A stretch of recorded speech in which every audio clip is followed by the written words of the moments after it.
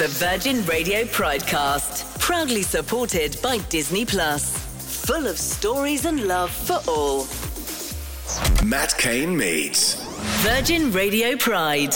My friend Roger asked me to come to his house and he'd made soup. And he said, "You will drink my soup, won't you?" And for me, I've never forgotten that line because he thought I would never have anything in his house, that I wouldn't eat his food, because now there were already these warnings about being with people that had AIDS.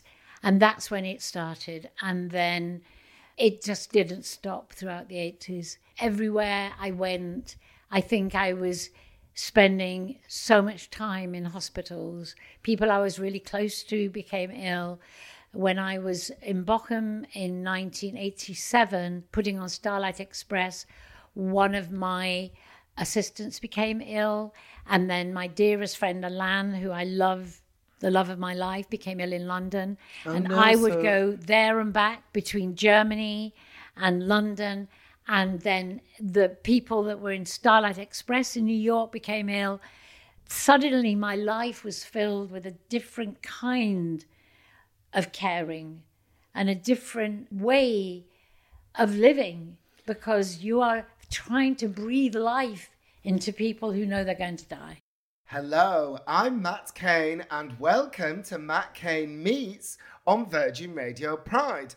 That was the one and only Dame Arlene Phillips, who I'll be speaking to today.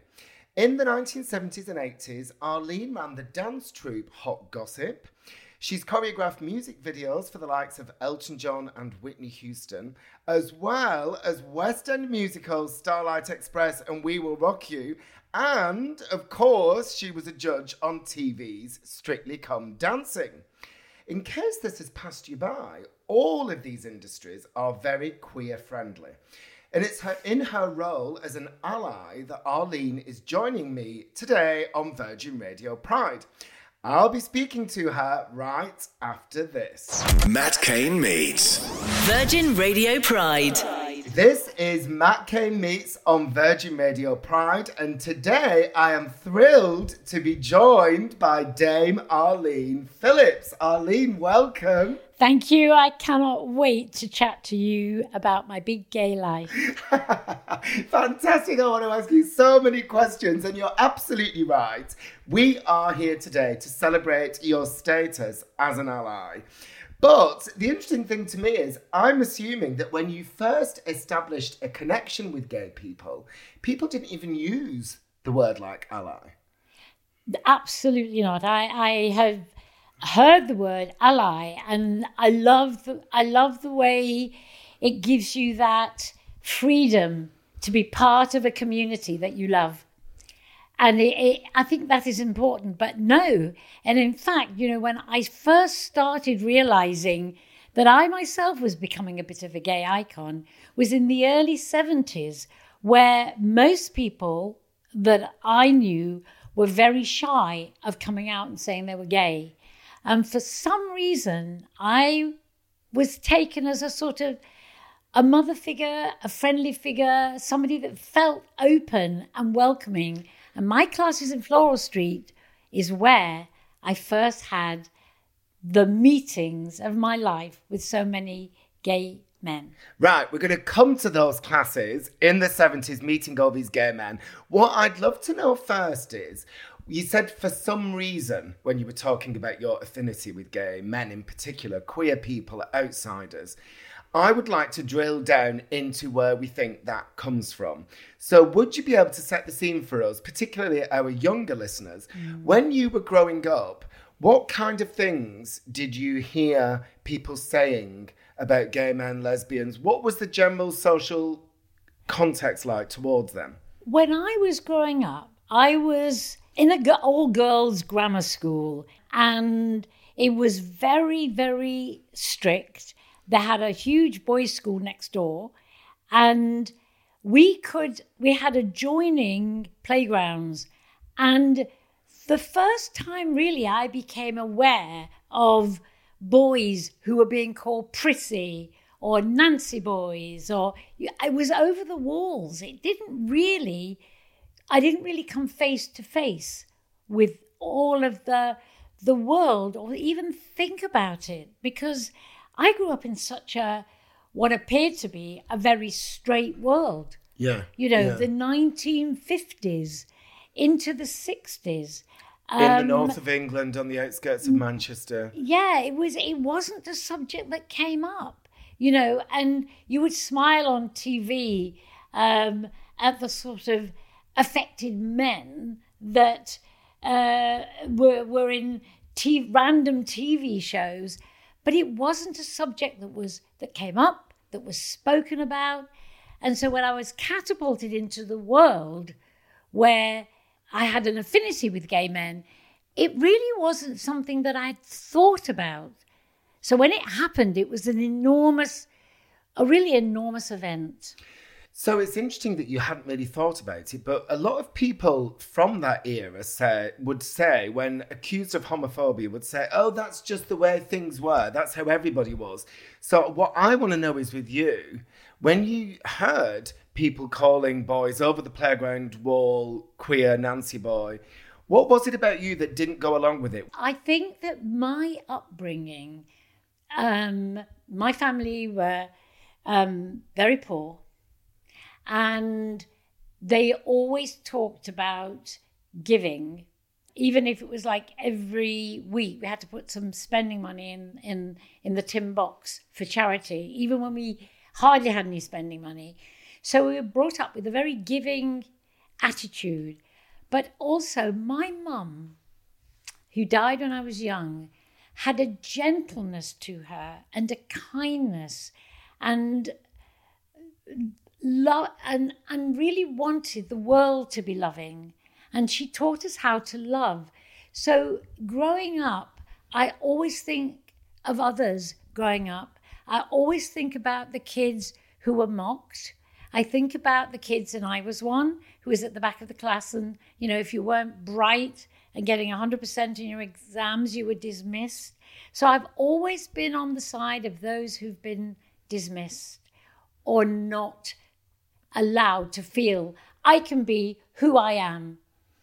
That's fascinating. So that was already there before you properly met out gay men. And did that happen? So you moved from Manchester to London and you started attending these dance classes. I want to hear all about it. Yeah. And is that when you first came into contact with loud, proud, in-your-face gay men? Totally. And they were not loud and proud. They were shy and unhappy. Oh, really? And I turned them into loud and proud and outspoken, and gave them the courage to talk to their families, and gave them the courage to allow them to understand and let them be who they are and what they want, because everybody deserves that right in their life. Absolutely. So that's interesting. So you hadn't really thought about it too much, but you'd been taught to understand and to love and be tolerant in general. So how did you, can you remember the first time you met these unhappy, quiet, hiding away gay men? When I started sort of dancing, and really I didn't have any success as a dancer, I was quite short, quite stocky, and despite being quite brilliant, I was not the type for TV. I was not 5'6" and blonde with a ready smile that got fixed on my face. I was earthy and strong. So, actually, can I just pick you up on something? So, actually, you were a bit of an outsider and a misfit, and you were different. So maybe you understood the feeling of rejection that queer people had. Matt, I've been a misfit all of my life. I was never a number one in anything. I was always at the back, the girl that wanted to dance, to do ballet. And my school was all about intellect. It was all about intelligence. It was all about examinations. Dance was frivolous. And why would a girl coming to this school want to do that?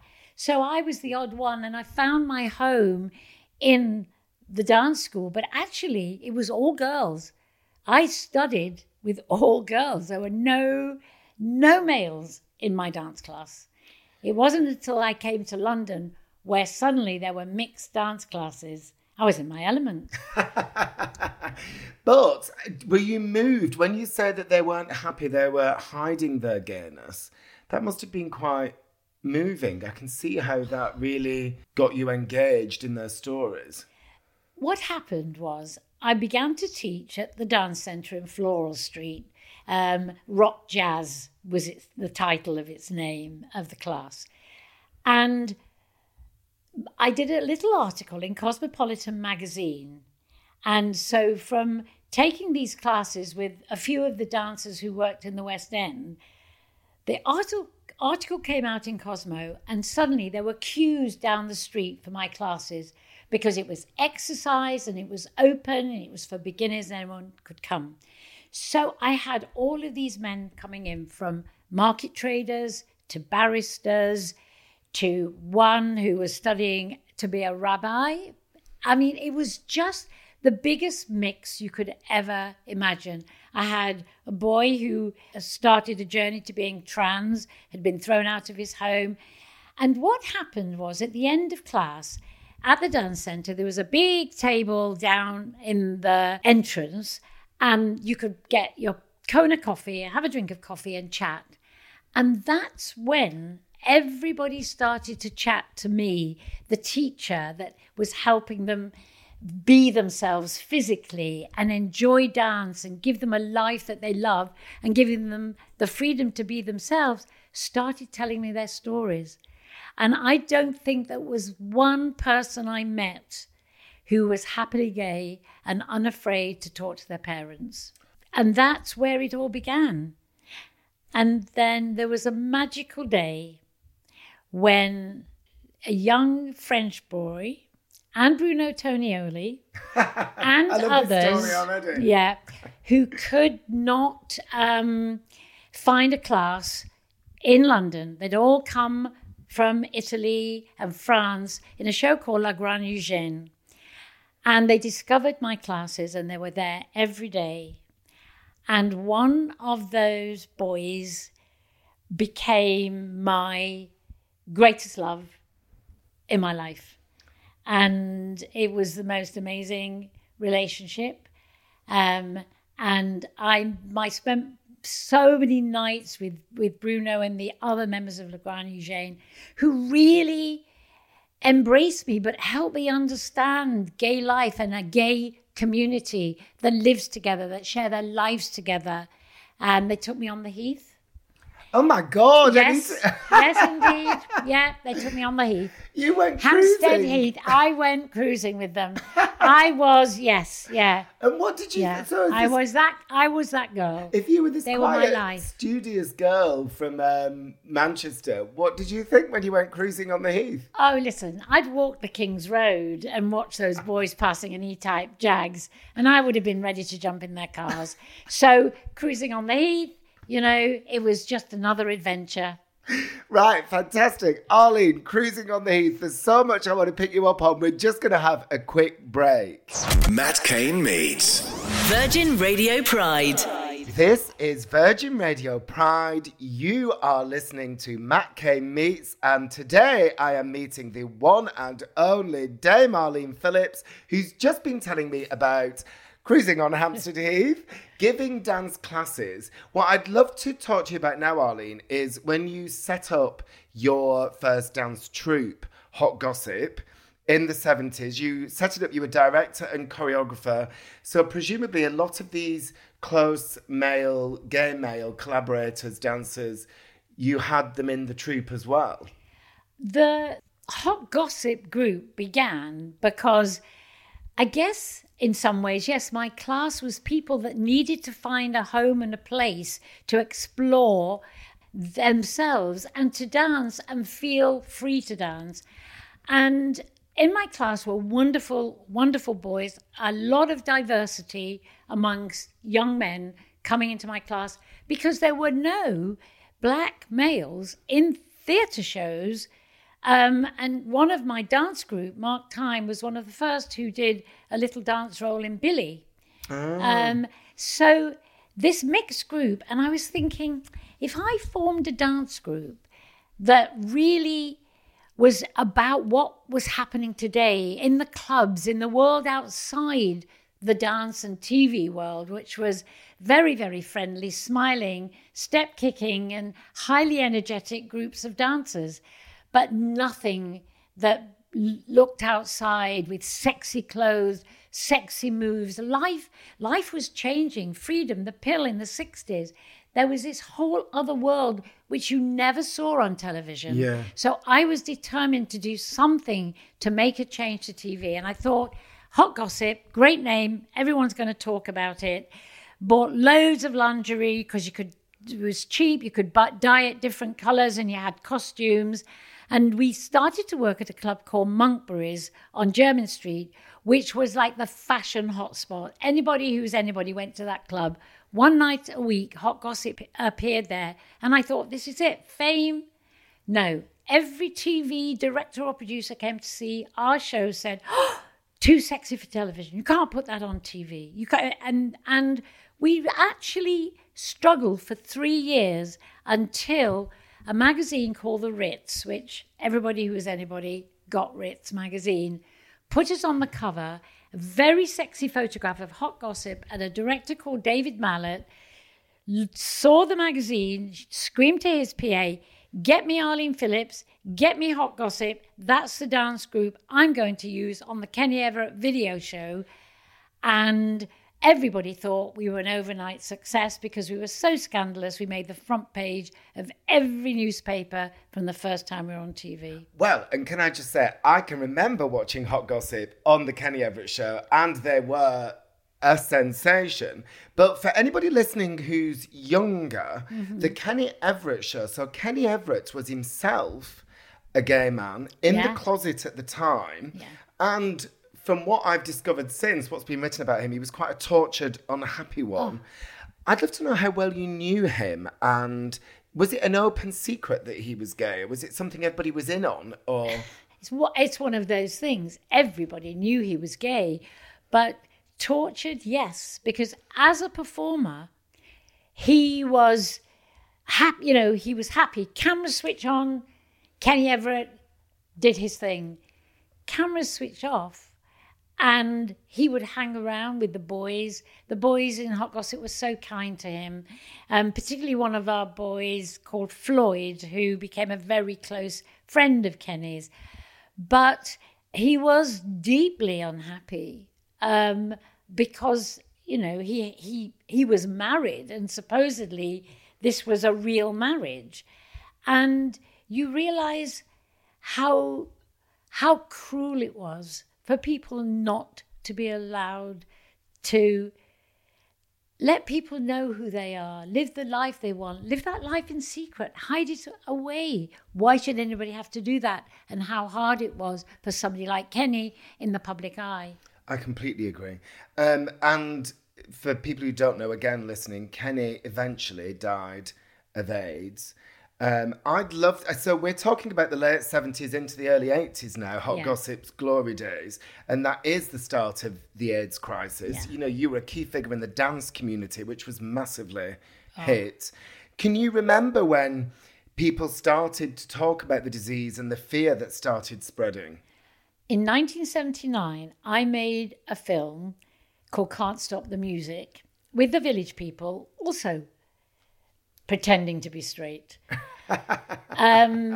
And it was obviously a wonderfully and crazy film, but it is essentially a gay film, and I'm really proud of that. But we went to San Francisco, and where we did the big finale, and there was ads all over San Francisco that they could come, they would get food, they would dance in the film, they'd appear in the film and get a little bit of cash. So we're all in San Francisco, and the hall, this massive, great space, was filled with gay people, gay men. They sent every single person that could onto the streets to bring in some females to watch the Village People, because not one female had turned up. Not one. And if you watch the film and you see that final scene, look closely, you'll see the first 5 lines have got women in. Look further to the 1,000 people that was there and there's not one woman. But what happened on the film, Bronte Woodard, our writer, suddenly became ill with lesions coming up on his arm. This is 1979? 1979, nobody knew what it was. And then one of our dancers became ill.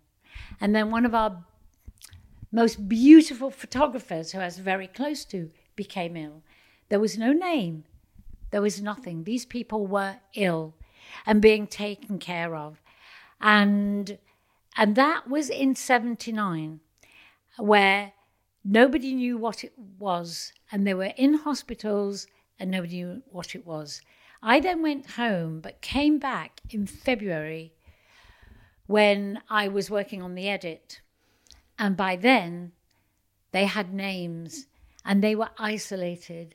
And my friend Roger asked me to come to his house, and he'd made soup. And he said, "You will drink my soup, won't you?" And for me, I've never forgotten that line, because he thought I would never have anything in his house, that I wouldn't eat his food, because now there were already these warnings about being with people that had AIDS. And this was the early 80s. And this was the early 80s. And that's when it started. And then it just didn't stop throughout the 80s. Everywhere I went, I think I was spending so much time in hospitals. People I was really close to became ill. When I was in Bochum in 1987, putting on Starlight Express, one of my assistants became ill. And then my dearest friend, Alan, who I love, the love of my life, became ill in London. I would go there and back between Germany and London. And then the people that were in Starlight Express in New York became ill. Suddenly my life was filled with a different kind of caring and a different way of living, because you are trying to breathe life into people who know they're going to die. And the man you described as the greatest love of your life, he didn't make it. No. So what was that like to lose him? I cannot even tell you what it was like, how hard it is in my heart to ever put that to bed. It will always be there. He called me Trucky because he thought I was like a little, a little toughie. So I was his Trucky. And it was really hard to live through that. And he couldn't tell his parents, and had a so-called girlfriend that his mother believed was his girlfriend. It was terrible. And that's why Russell Davies, Is a Sin, is like reliving the life that I led. So how did you feel when you watched it then? I couldn't watch it at first. I knew about it because Russell had told me about it. We worked together on A Midsummer Night's Dream, and he had told me that he was doing this. I couldn't watch it at first. And then I think I got through episode 3 and had to stop. And then 4 just tore me apart. And I did get through it in the end, and have forever told people to watch it because it was my life. When you think about those friends that you lost now, it's obviously a long time since you lost them. They were young, particularly the greatest love of your life. How do you keep their memory alive now? With Alain, I have all his little notes and all the photographs that we had together. But, when you lose someone, they remain in your heart. They're such a big part of you. You feel like you're left with a piece of their DNA inside you. You can't forget. I mean, we made one of the first quilts for Alain, with many others. So I'm very, very proud of that. It's beautiful. But memory, anything that you touch, anything that you have, that you love, is always there inside you. Okay, thanks for that, Arlene. We're going to have a quick break. Matt Cain Meets. Virgin Radio Pride. You're listening to Virgin Radio Pride. This is Matt Kane Meets, and today I am talking to Arlene Phillips. Arlene, I'd love to talk to you now about, we've talked about running your dance troupe, Hot Gossip, on telly. You also have choreographed some amazing videos for pop stars, huge pop stars, from Diana Ross to Whitney Houston. But a lot of that, when I look at your CV in terms of the pop videos that you've choreographed, there's a lot of closeted stars there. You've got Freddie Mercury, you had Elton John, who was in the closet at the time. You also did a few, as I said, for Whitney Houston. And I think we have to be careful with how we describe her, but we do know that she had a long relationship with a woman. So when you were working in the pop industry, was there this understanding that pop stars could not be open about their sexuality if it differed from the norm? And how much of it was an open secret? Was everybody in on it? I think that people were afraid to come out because they're told by their managers they'll lose their jobs, their fans, their legacy of being a star. So it wasn't really discussed. It wasn't discussed. It was Elton John and Renata. You know, it just wasn't discussed. It's so bizarre. So was he, when you did it, was it I'm Still Standing that you did with I Elton? did, that was my first one, and then I went to do many more. And yes. was he still married at the time? Renata came to visit, but yes, I suppose he was married at that time. Yeah.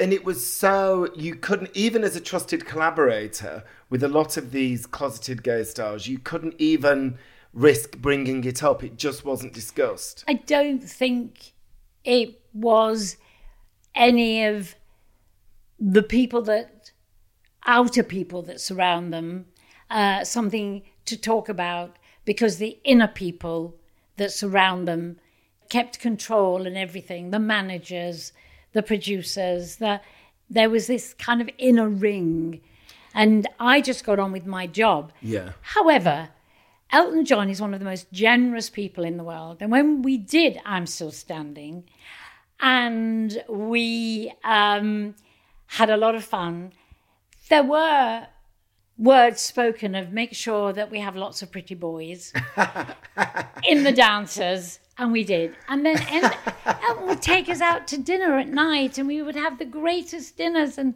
parties, you know.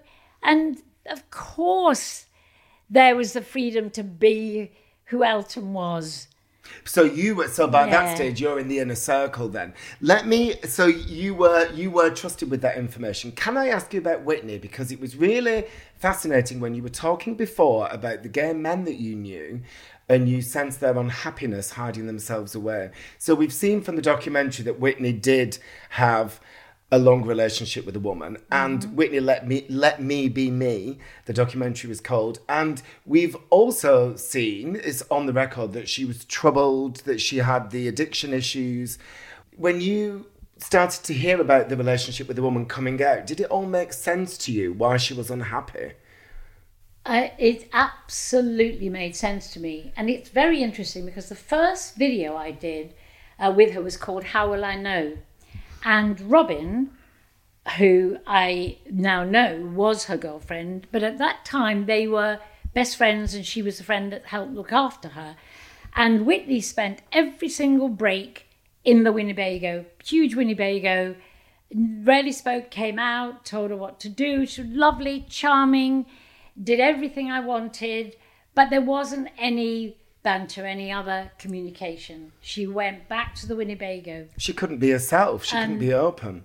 Not at all. Not at all. But when I went to New York, it was very different to do I Want to Dance with Somebody. There was this not serious any longer, shy, quiet Whitney. There was a bubbly, bouncy Whitney who wanted to dance, who wanted to play with the boys and dance with the boys. And so it felt like she'd stepped away from this sort of somber life, unhappiness, and was having the best fun in her life. So that's obviously the last thing that I did with Whitney. So I saw this joyous, happy, loving her fame, which I didn't feel in the first video. So I felt a change, but it didn't even occur to me that Robin was any more than a friend, but just somebody that was there to support her. And how about Freddie Mercury? Because you did, one of the things you did with him was The Great Pretender. Yeah. So even in the title of that song, and there's him and his friends in drag in that video. Yeah, I Want to Break Free. I Want to Break Free. Yeah. But also, didn't they have some drag with a backing vocalist in The Great Pretender? Yes. You know, Yeah. so it was that he was already openly playing around with it all, even though he was in the closet. It's very strange, isn't it? Because Freddie was openly performing as a woman, openly having the time of his life. And he was actually, anyone could see, because when I first met him, Freddie, unlike Elton John, who would turn up on the day and say, tell me what to do, Freddie wanted to be involved. So the director of a video I was making with him came along. We went to a flat in Earl's Court, which is where Freddie kept his home for work. And it was opened by a guy with leather trousers on and body straps, hulking, great bruiser of a guy. And then we worked with Freddie there. But it was only later that Freddie invited me to his beautiful home, and we had, parties. And they were wild and they were gay. So he was very trusting then. So at that point, you talked about the outer ring and the inner ring. You, by that stage, you're in the inner ring. And he must have been quite, much as I love him, he must have been like almost a bit slapdash about people finding out. I don't think he really thought about it. I felt that he was protected. But I think Freddie, in who he was, actually could be anything and anybody he wanted to be. Like his fantasy of dancing with the Royal Ballet. He made it happen. Yes, that was I Want to Break Free, wasn't it? And he could totally become his own dream. Freddie saw himself as a ringmaster, a dancer, an opera singer. Freddie lived in a fantasy world. But what he couldn't be was an open gay man. Celebrating his love for another man. No. So he could let that side of him out through different fantasies, but the only role he couldn't play was himself. Yeah, because he was afraid. He was afraid of what people told him. Yeah. And Freddie wasn't afraid of anything. So what about, there's so many questions I want to ask you. Gay Arlene. So we've had the pop industry, we've had telly, but you also were choreographing huge West End musicals at the time. So how did the world of musical theatre, which was very much a safe space for gay men, or it was known as a safe space for gay men, how did that differ from the pop industry? Was there more openness there, or? I think once I started, really, there was even doing some TVs as a dancer. There were openly gay boys who were in the world of dance and unafraid to be seen as gay. And they were considered like, this is who I am. This is part of me. And so by that time, the whole kind of gay world was acceptable, and particularly in musical theatre, which is very odd because it's mostly run, at that time, was mostly run by a very straight male creative team. But gradually that changed. Not many women at the time when I started in theatre were in creative teams, very, very rarely. But then being gay and being open became a big part of theatre world, and people were unafraid of it. People were not any longer afraid. But of course, most roles, gay men had to make sure that there was no flamboyance. They had to dance straight. And that was really odd. I found that so odd when men didn't dance as who they were. But was that when they were ensemble, or is that when they were playing the role of a straight man, and therefore you had to believe the love story with a woman? my ensemble in Greece, I had a couple of out there wonderful, gorgeous gay men who were told very clearly by the director that they had to dance, put your tongue away, and I want to see your muscles. Oh, really? So they had to butch it up as pretend to be straight men? Yeah. Oh, yes. Because there wouldn't have been, what's it called? Not the Pink Ladies. What's the male? The T-Birds. The T-Birds. So there wouldn't have been gays in the T-Birds, I suppose. No. So they had to look like... But, of course, there probably were. This was a Chicago high school in the late 50s, 60s. Yeah. Yes, I'm sure. There probably were. Yeah, there were. Eugene, the little nerd. Yeah. Obviously the bookworm on his own with his books. I love it that you can spot the gays. Arlene, we're going to have to take a quick pause. We'll be back in a few minutes. Matt Cain Meets. Virgin Radio Pride. This is Virgin Radio Pride. You are listening to Matt Cain Meets with me, Matt Cain, and the one and only Arlene Phillips. Arlene, we've talked about pop videos, we've talked about telly, we've talked about dance classes. I must ask you now about one of the things a lot of people listening will know you for, which is as a judge for years on Strictly Come Dancing. Now, I know that they've now had same-sex couples on the show, but I've often thought, you were talking earlier about your dances in Greece, I've often thought about how gendered the roles are in ballroom. For example, the male leads and lifts the much lighter, more decorative female around. Is this something you ever gave much thought to when you were working on Strictly? I gave a lot of thought to gender in dance because I started also when I came to London studying contemporary dance. And that to me seemed to have a freedom to be who you were, what you want. Physically, you could dance with boys and it wasn't always immediately you would imagine it's about sex. And I also, in Hot Gossip, actually had same-sex relationships within dance.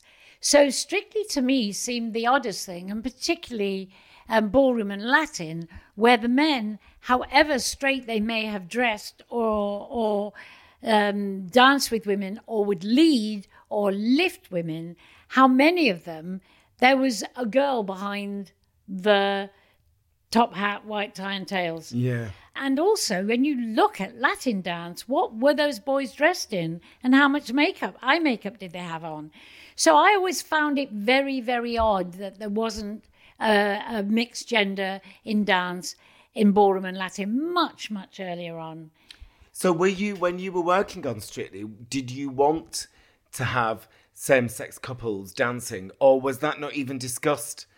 It wasn't even discussed. Just shows you how much things have moved on in the last 15 years, doesn't it? And also, when I did a piece with Canduco for Strictly Come Dancing, I think 4 or 5 years ago. Yes, I remember. I wanted in that piece, I had 2 women dancing together and I had males dancing together in that piece because I wanted it to be about the earth and the air and fuse everything together, including the male-female relationships.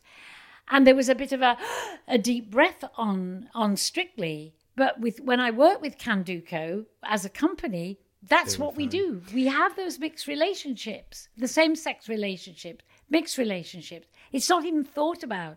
So I put it into that piece. And this is when you went back as a guest choreographer after you left as a judge. Yes. That's fascinating because it shows how much... When did you leave as a judge? What year? 2008. So it shows how much things have changed between 2008, between when you went back as a guest choreographer and was it last year that they had this first same-sex couple or the year before? Things have changed so much, haven't they? And I must say, you've done quite a few TV talent shows. You also did So You Think You Can Dance. There have been, all of them, X Factor, they've been a real force for increasing visibility of queer people. They've often had contestants who are flamboyantly gay, celebrating their gayness. They've been a real force for good, haven't they? Yeah, absolutely. And I think there's now an enormous change an enormous change in diversity in every form, in everything we do, you know, whether that is racial diversity, whether it's disability diversity. It's so important. And interestingly, when I was directing the Cher show, we had some auditionees who were trans for the role of Cher. Yeah. Oh, fantastic! So this is the show you've currently got touring that you've directed. Yes. The Cher show based on Cher's story, the life of Cher. Yeah. Oh, so that's fantastic. Yeah. And if the performer had been right, would you have cast a trans? I would performer? absolutely totally have cast. It's getting the Cher voice right, having the range. I mean, a lot of performers really are brilliant at imitating Cher. They've got her down, but it's actually being able to play her in life, play her in the relationships. But yes, I'm open to open casting. So everything, I mean, you know, just talking about this, it shows how much everything has changed now, doesn't it? Did you ever think that things, you know, when you were meeting those unhappy gays when you first came to London in the 70s, did you imagine that things would become so much more tolerant and diverse and gloriously inclusive? Did you have any idea? I had no idea that we would get to where we are now this day. And going to, when Can't Stop the Music is shown in cinemas, they usually have a night and do a Q&A. And it's so exciting. I mean, there is actually a naked shower scene in that film that you have to really, if you look, you can see it all. But the fact that there are these homes, these places where everyone is proud to be and share their lives, and it has to go on. And what would, and you know, we're both smiling as we're talking about this. What do you think those gay friends who didn't make it to today, what do you think they'd have thought of how much things have changed? I bet they couldn't imagine it. No. And Matt, how hard is it that this really hurts me when I think how quickly they got that vaccine out for COVID, and you think that in a heartbeat this has saved so many lives. How hard it is to think that they took so long to realize this was human beings that were dying. This wasn't just gay men. This was people who had homes and families that loved them and cared for them. And nobody considered that. Nobody cared in those days. Always be a massive piece of history that people didn't care.